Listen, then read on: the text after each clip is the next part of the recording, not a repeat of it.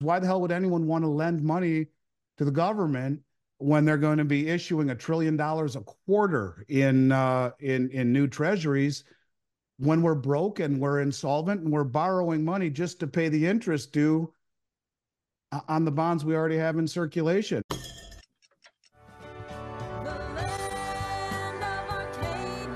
Well, hello there, my friends. Chris Marcus here with you for Arcadia Economics. Once again, it is that time of the week to check in with Andy Schectman of Miles Franklin, who we will discuss all things silver and gold with. Maybe not every single thing, but some of the latest data points, a few economic thoughts going on, and also check in and find out what is happening on the retail level of the silver and gold market. So, Andy, with that said, it's a pleasure to see you again today. You're looking very handsome and got your glasses and hair combed and sharp guy over there. I'm Thank you, live brother. in not the same zip code, but only a You few know, you're away. going to be 50 one of these days too, and then you're going to wake up one morning, you look at your computer screen or your iPhone, what's going on? I can't see it. And then you're going to go out to dinner before you finally acquiesce to getting a pair of these cheaters readers, and you're going to sit at dinner in a dark restaurant with a tiny print menu and wonder, how can I pull this off without people knowing that I can't see a damn thing on it? So then you reach a point where you're like, I need these. And then you buy like 40 of them and find that no matter how many you have, you never have them where they should be or when you need them. And whatever, brother. It's part of getting older, but it's better than the alternatives. At least I can see when I put it's funny because I can see a golf ball 300 yards away, or I can see clearly the TV screen and all the writing on it from 50 feet away. But you put something right here or right there, it's tough. It's really weird, but whatever. It's not the end of the world. Well, lovely little snippet to look forward to, and hopefully by the time that happens, we'll have a nice big silver price in there as well. But Let's hope so.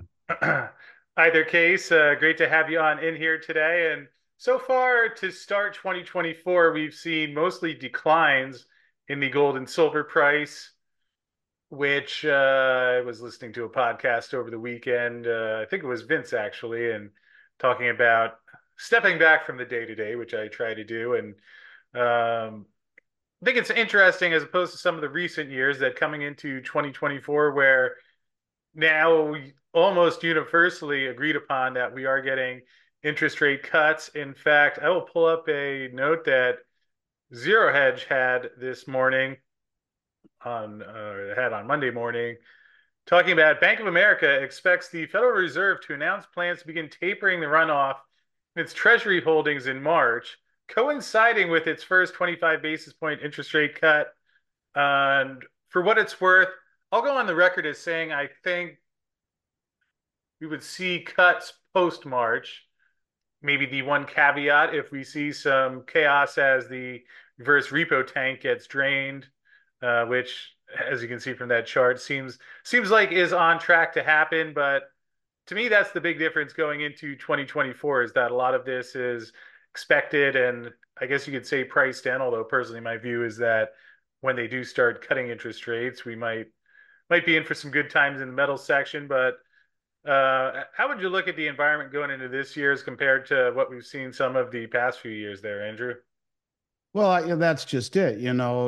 We threw so much money into the marketplace over the last few years that igniting this inflation bomb. And I think the Fed is panicking, trying to reverse course. And that's what they've been trying to do for a long time. But I think they realized the problems with uh, raising rates the way that they have in that you have so much debt in the system, not only government debt, where here in last year we paid $900 billion, 900 billion just in interest payments alone, and where the consumer and the banks are so loaded with debt that they're kind of stuck between a rock and a hard place. And the question becomes, if they do indeed, as the market expects them to do, as they some of them said they would do. There's a little bit of dissension in the ranks at the Fed, but if they do reignite the printing press and reignite inflation, are we just going to zoom right back up again? In other words, I think they're kind of in a jam. They're damned if they do, and they're damned if they don't. And I think when you realize the fragility of the commercial real estate system or industry, with 120 or $30 billion worth of loans and leases that need to be reset or refinanced this year, it's tough. I mean, the banks are in a very, very bad place right now. Look, we have $10 trillion in treasuries that come due this year. And in addition to the current deficits running about $2 trillion a year, in addition to, the millions and millions of people who've entered this country illegally, that will put a strain on the system in terms of resources, medical resources, and competition for jobs, which in and of itself will lower wages. All of these things are coming together. And I think it's going to be a very, very interesting year. I think that, Janet Yellen saying we've engineered a soft landing is ridiculous. Um, I think the Fed really would rather see inflation cool down, but the choice is either move away from tightening, let inflation start to heat back up, or blow up the whole system. And I think they're choosing the lesser of two evils. So it'll be, as the Chinese curse says, may you live in interesting times. These are very, very interesting times. And that's a curse, by the way. I mean, to the point where the second largest pension fund in the United States, at CalPERS, has $60 billion or so of junk bonds that, are very, very subject to this exact situation where, these corporations are dying for funding, finding it very difficult to find it, where, you know, this CalPERS organization owns lots of bonds that are rated well below quality bonds. You're talking into the B's and C's. And if you see rates continue to rise, these are the prime target. I mean, these companies that are cash starved, you will see bankruptcies, you'll see foreclosures, you'll see commercial real estate failures, and all of this lands squarely on the banks that have what, $70 billion, or excuse me, $700 billion in unfunded, or in unrealized losses rather. So, I mean, we're right on the knife's edge. So, yeah, I think that they're definitely going to choose the printing press over the tough decisions, the way that all governments have. But the question is, what does that bring on? What does that do to us on the global stage? And the real question is, why the hell would anyone want to lend money to the government when they're going to be issuing $1 trillion a quarter in new treasuries, when we're broke and we're insolvent and we're borrowing money just to pay the interest due on the bonds we already have in circulation? So yeah, I think it's, in and of itself, it leads to the same place, because the large institutional investors are going to demand higher interest rates for the default risk, for the inflation risk, and just for the risk of higher rates. So either way, both roads lead to the same place. One is just more straightforward, rip off the Band-Aid, and the other is just more of the same crap. Just make it more difficult, more stimmy, more debt. And each round of this stimulus, each round of quantitative easing brings us that much closer to that moment where the rest of the world, or whomever it is, says, we don't want your treasuries anymore. And then we get into what might already be happening, and the monetizing of the debt, where the Fed is really the only one naive enough to purchase debt with any maturity length of it whatsoever. So yeah, I think 2024 is a tightrope back, and it'll be interesting to see how it all plays out for sure. Yeah, lovely little set of circumstances we have going in our favor there. Something I'm curious about, though, is there a scenario? I'm guessing maybe not in a medium or longer term sense, but is there a particular scenario or path that governments or central banks might take that would leave you concerned, perhaps just in the shorter term, or let me know otherwise, in terms of gold and silver valuations? Where, I mean, it was interesting last year. We kept seeing rates higher for longer, and silver stayed pretty much flat throughout the year. All in all, gold continued rising. Mhm. But I mean, going back to the beginning of 2022, where we were facing 75 basis point interest rate hikes, and we saw gold and silver get clobbered pretty thoroughly. So, is there something like that, a path where you would be more concerned, or what would you say? No, I mean let's leave silver out of it for a moment, and I'll come back to it. Let's just focus on gold because you look at previous bull market cycles. It's very common to see gold lead the way, to really lead the way above silver, but at some point silver catches up and in fact surpasses it in terms of its a percentage gain. But let's take a look at gold. I mean, since the start of the century, since the beginning of this century, gold has produced a almost a 8% annual return, 7.8 compared to a 7% return for the S&P 500. It's the tortoise, not the hare. It continues to move higher. But let's look at it just since 2020. And I would argue that at some point, gold needs to normalize or to find equilibrium between the fact that at the beginning of 2020, even with the tapering or the quantitative tightening, the Fed's balance sheet, I believe, is still $8 trillion higher than it was then at the end of 2019. So even though they are continuing to slowly sell off the assets on their balance sheet, they're a long ways away from normalizing it. But one of the objections is that gold doesn't perform well in a rising interest rate environment. But in 2020, we had gold at $1,773. In 2021, we had gold at 17, and this is an average price, 1773 in 2020, 1798 in 2021, 1801 in 2022, and 1943 in 2023. Even in a rising interest rate environment, gold has held its own. Now, if they really do move away from tightening, what will gold do then? You factor in the fact that the central banks have been using the Western suppression against us by accumulating more gold than at any time ever in the history of central banking over the last 2 years.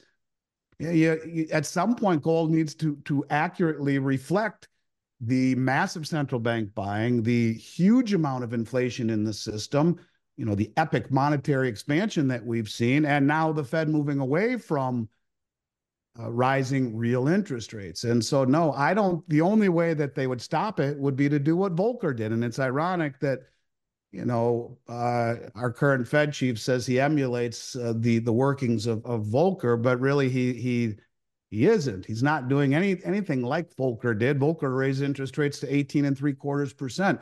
That's how you stop everything. But problem is that's how you blow everything up too. And the situation in the United States is vastly different today than it was in 1980. And you don't have the ability to raise rates that high without destroying everything. And that's kind of brings us back to what we were saying earlier. I mean, at 4 or 5% rates, you start to see the second, third, and fourth largest bank failures in the history of this country, amongst others. You start to see banks wobbling. You start to see the whole system teetering. So they back off of that because they realize they got a little too aggressive there, trying to put the genie of inflation back in the bottle. And then they realize there is no way out of this. That's the truth.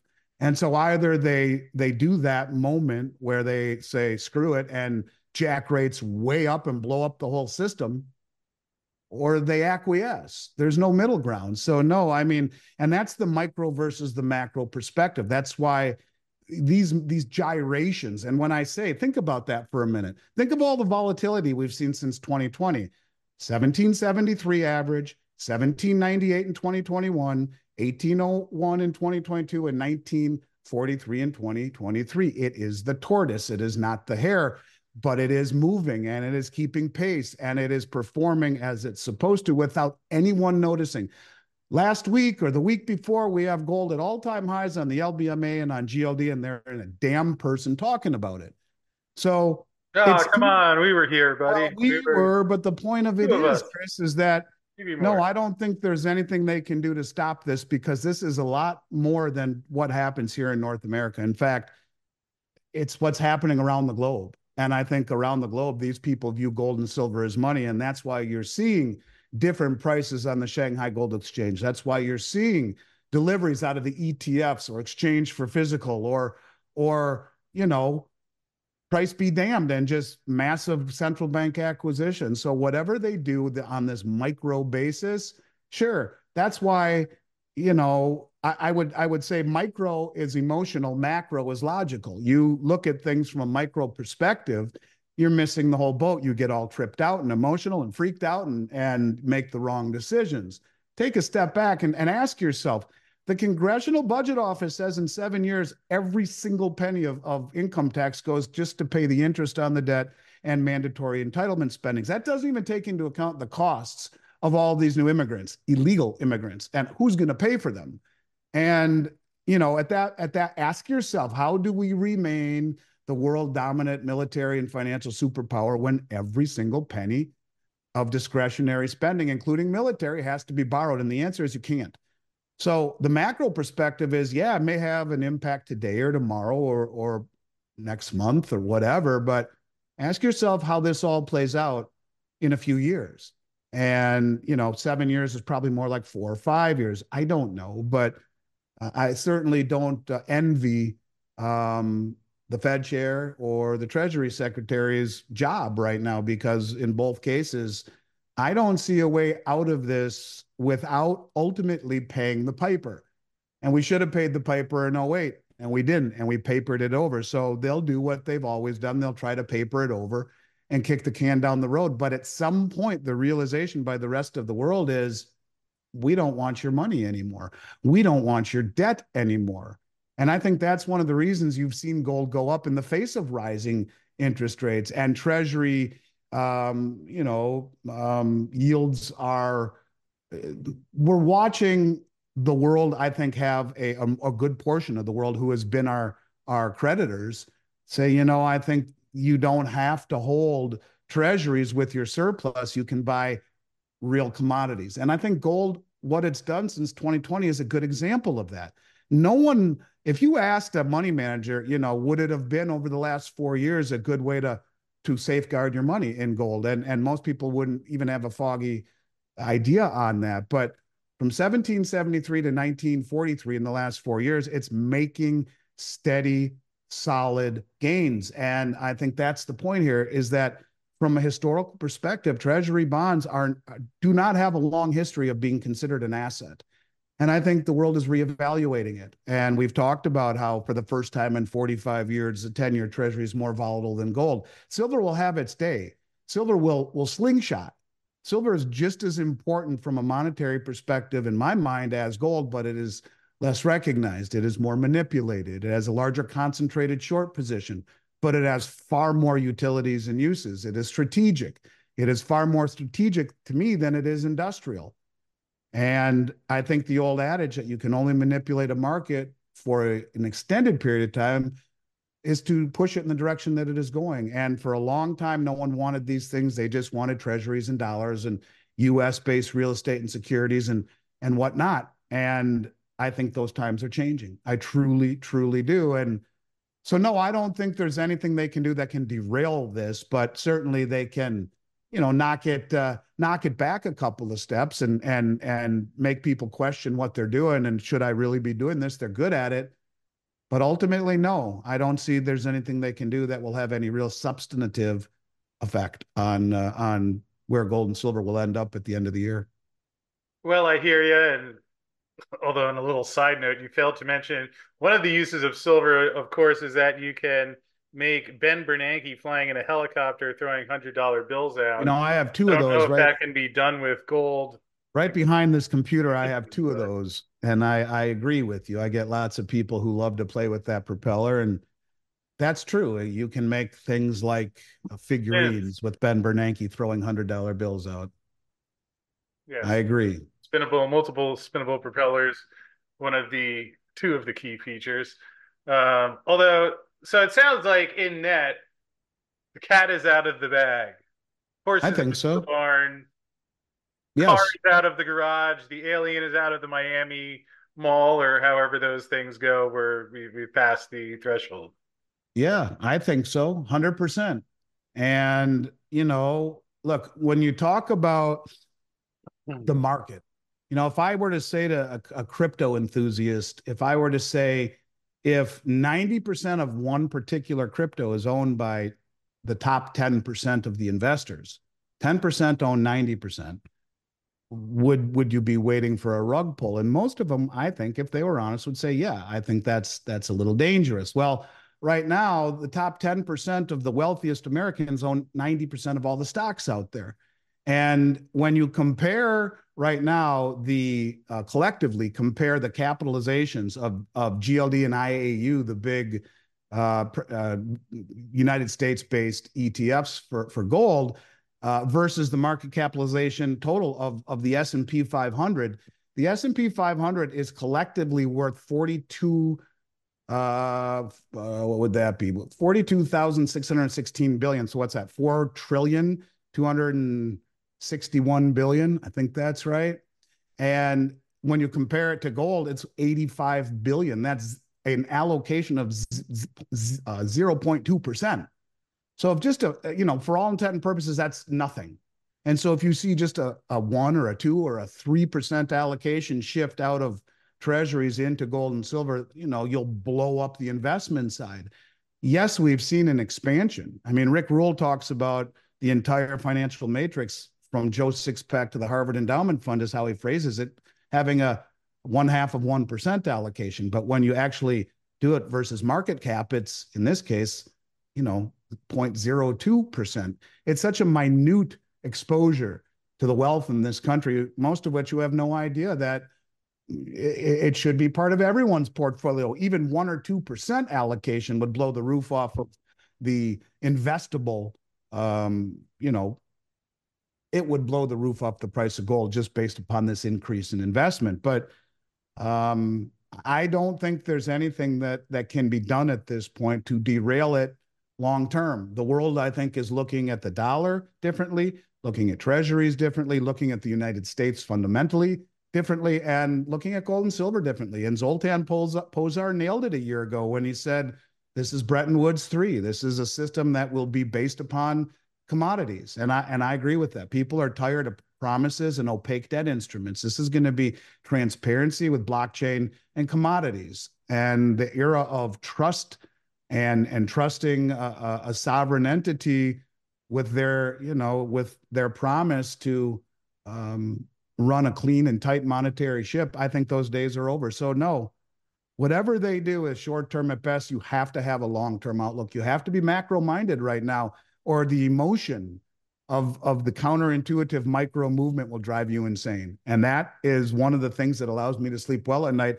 And that those numbers that I gave you, the slow accumulation, rising, rising, rising, rising, without anyone noticing, the fact that it reaches all-time high in London and on GLD with very few people noticing, the tiny allocations, nobody notices. That's contrarian ripe for a massive increase in the metal. And at the same time, the most well-informed traders on the globe won't stop buying it. That's the central banks. So, the little guy, the people in this country who are fixated on U.S. equities and traditional investments, they don't see it coming. Hard to get out of the way of what you don't see coming. And, you know, um, I don't know. I think it's 2024 is going to be a hell of a year.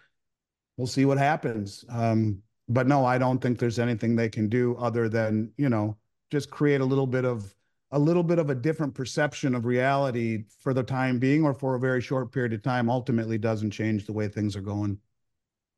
Well, I hear you, and sounds like even if we had Andy Schectman as Fed chair, wouldn't have an easy answer. That would be fun though, having you as the Fed chair. Hopefully, I can Yeah, it, get it, it invited would to be a a very press conference. difficult job. You would definitely be my right-hand Silver man. There is no standard, question. yeah, What's that? get that dollar back on a silver standard. So, Yeah. Well, and I think it's important for people to understand that we're being lied to constantly.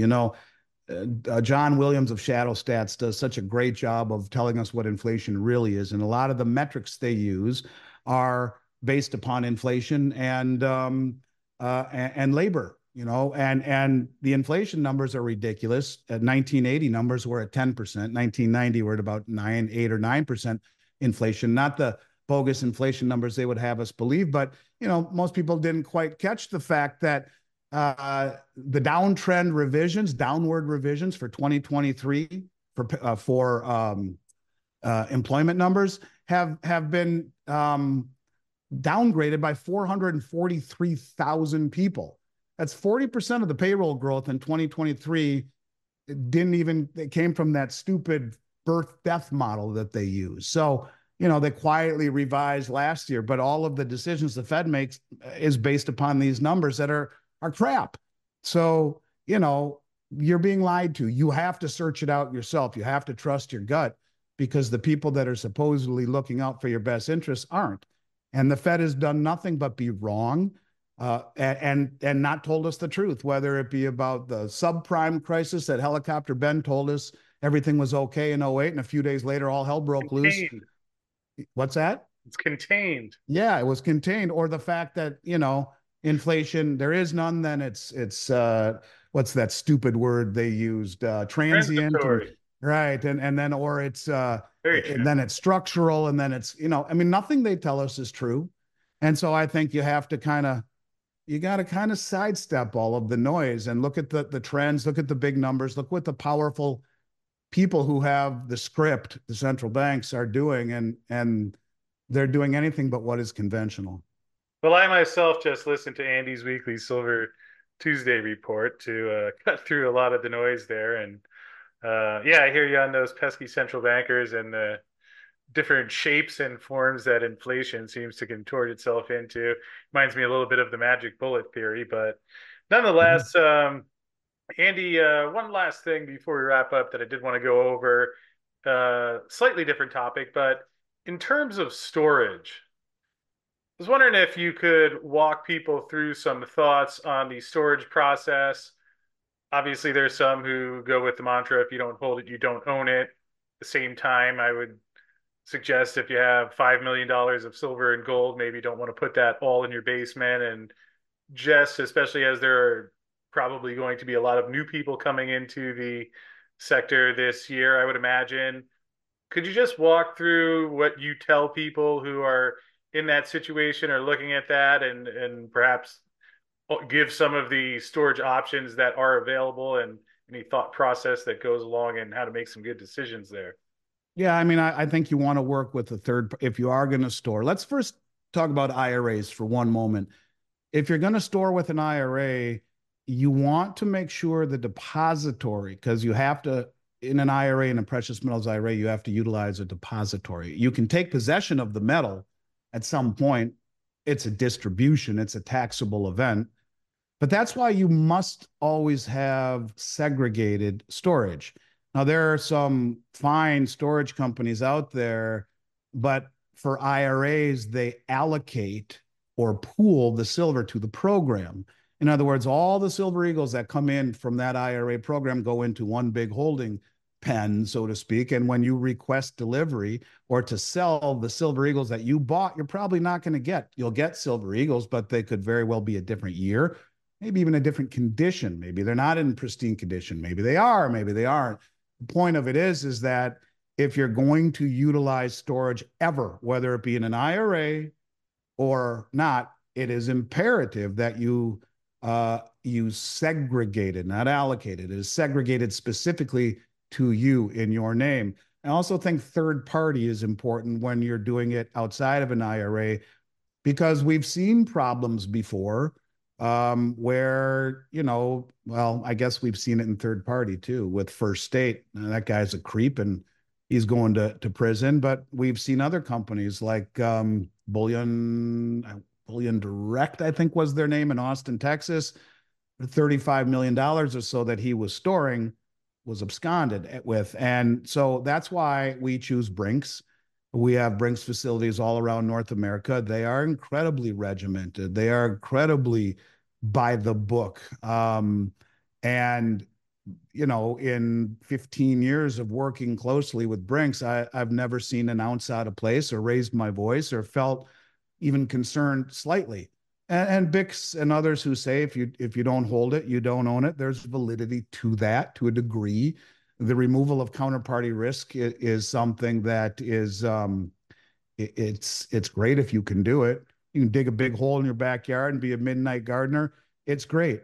Chances are you have a better chance of being ripped off by the system than you do by a would-be burglar, knowing that you have metal buried in your backyard or whatnot. But the point I'm getting at is that if you have to store it, you want to work with a very, very established um, uh, depository like Brinks with a very large balance sheet where what you're storing with them isn't the lifeblood of their business. And third party is good, where there's a wall between who you bought it from and where it's stored. I don't have a problem with storage, but you must choose segregated completely and totally.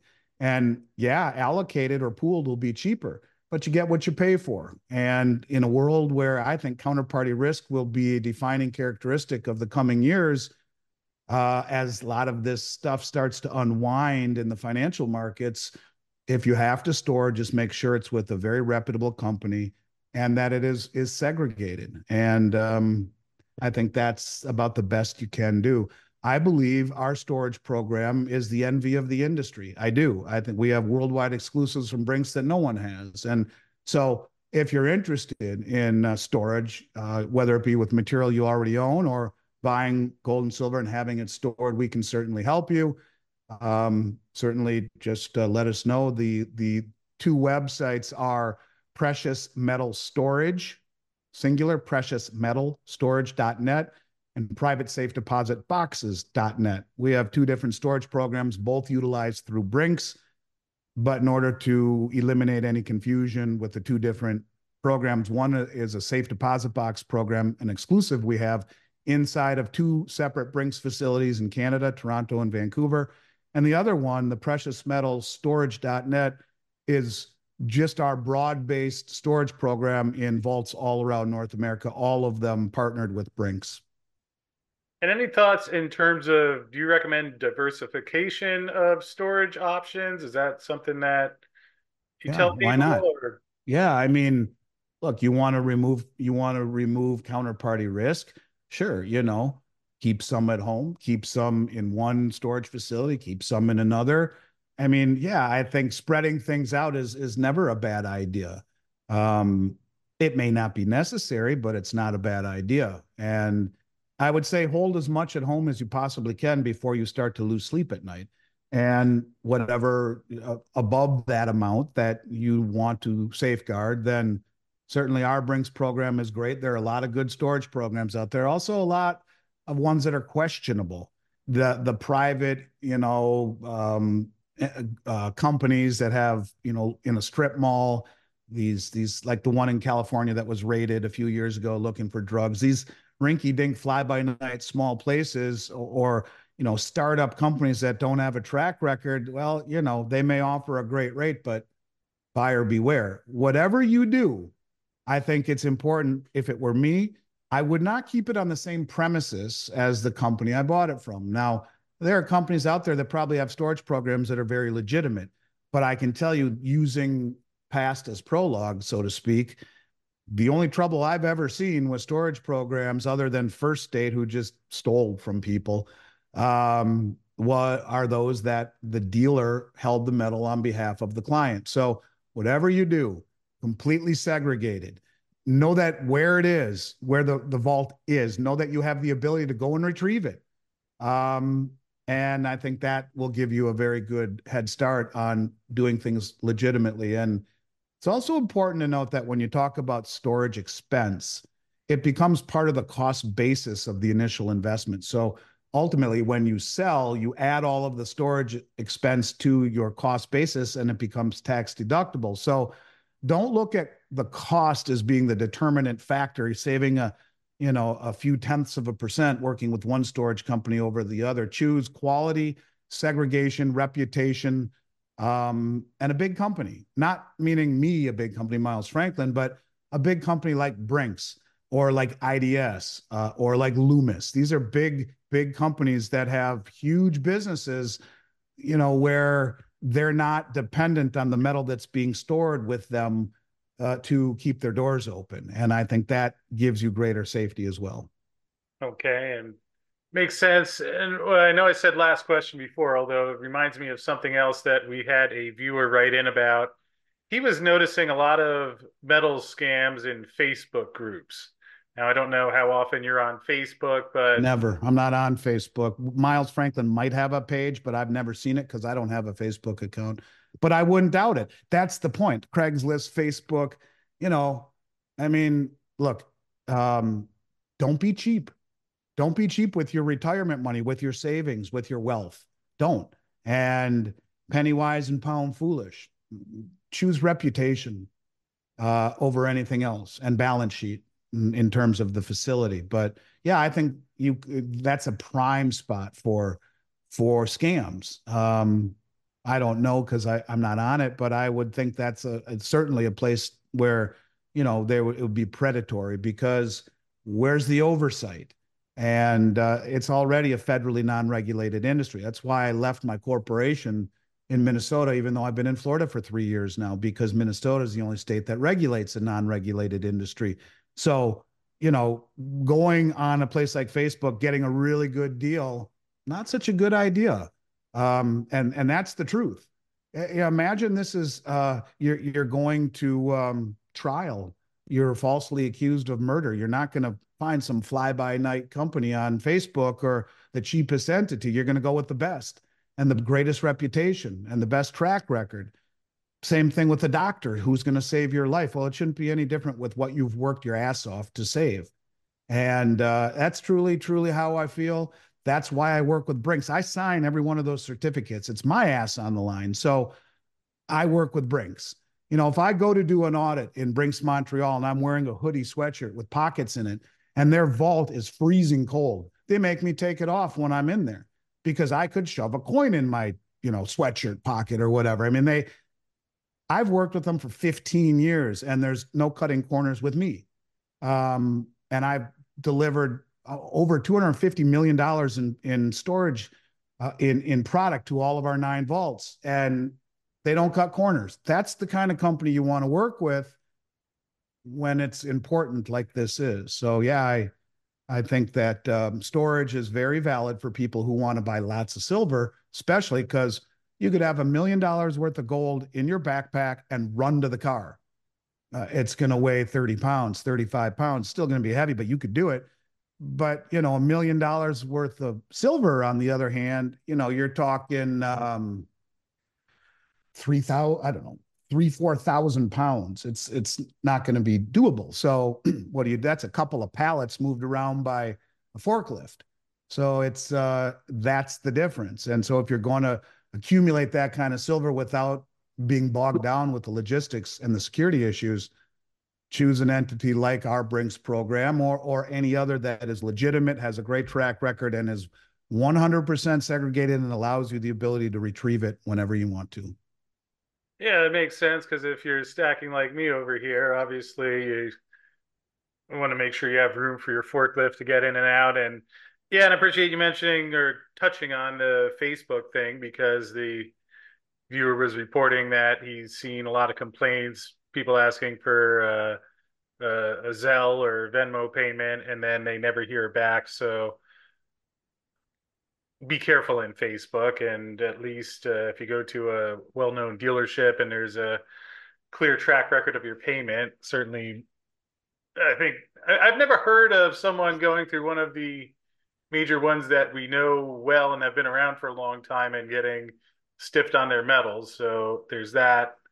And Well, I mean, it's happened. It's happened, and those companies went out of business, like Tulving and like Northwest Territorial Mint. And so to say that it never happened isn't fair either. But as an example, we don't take Zelle or Venmo, and any company that does, I would think real hard about doing business with them. And so, fortunately, Zelle and Venmo don't take. You can't do more than a couple $1,000 per transaction. So while it sucks to lose, it's people aren't losing millions or even tens of thousands. But here again, it just goes to show when I was talking earlier about the sparse allocation to the investment portfolios of the wealthiest Americans or anyone in this country for that matter. And gold and silver are still relatively unknown. And it's easy for us to say, well, there's JM Bullion, SD Bullion, and Miles Franklin and Kitco and yada, yada, yada. But a lot of people have no idea where to go. And so I suppose Facebook groups is a logical place for them. But for those out there who, you're new to this, yeah, you definitely want to work with a company that has track. When you're buying a commodity, it's homogenous, right? A McDonald's hamburger tastes the same in Florida as it does in Minneapolis. It's the same. What you're dealing with when you talk about a commodity where it's the same no matter where you buy it is you buy the person, you buy the company, you buy the depository, you buy quality. And you like eBay was founded upon reputation. You screw someone, you get a very bad reputation, you get blackballed. You go and buy on eBay and someone has 5,000 transactions and not one, negative remark, you buy from them. You instantly trust. And same thing is true. We've never had a customer or a material customer complaint. Sure, we've made people angry. We try to make it right. Everyone makes mistakes. I believe a person or a company is defined by how they make it right, not by the fact that they've never made a mistake. That's a lie. Everyone does. Everyone screws up. But if you make it right, you accept responsibility, then that's to me the defining characteristic of a good person or a good business. But you know, don't cut corners. It's not worth it. And that's how bad things happen. All righty. Well, in closing, Andrew, anything on special today? I heard we had something so hot that it would give Jake's Custom Parts. Well, I don't want to say the guy's going to faint, although he might have to sit down to eat his pizza to handle this special. Is it true that you have something that is that hot? Yeah, but I'm very concerned. There's a mysterious hand behind you and on that silver bar. And oh, there it is. Look at that. That's a good trick you got there. Someone's trying to get Yeah, my we're gonna silver. do, and this is just for Arcadia only at this point. We're gonna do Silver Eagle mint boxes at 449 over. And uh, there'll be 2023s until we run out of them. 2024s are still a week or two away. They're coming. But 2023 mint boxes or backdate, fully sealed mint boxes, $4.49 an ounce over the price of silver for Arcadia listeners only. The Jake Mint Box special. I can imagine he's like one of the kids sleeping outside the iPhone store waiting for those 2024s. But anyway, I thought that would make him smile, and certainly for people who like Eagles and getting in large quantities. So there you have it. So I thank you for all of the information, Andrew, and Got it, brother. I know you're excited about the Fed and Janet Yellen and all that good stuff, which inspires confidence throughout the financial system. But we'll deal with it all as best as we can. And thanks for making some time and shedding some insight. And we'll look forward to catching up with you again soon. I appreciate you, brother. Look forward to catching up with you soon. Thanks for having me. See you next week.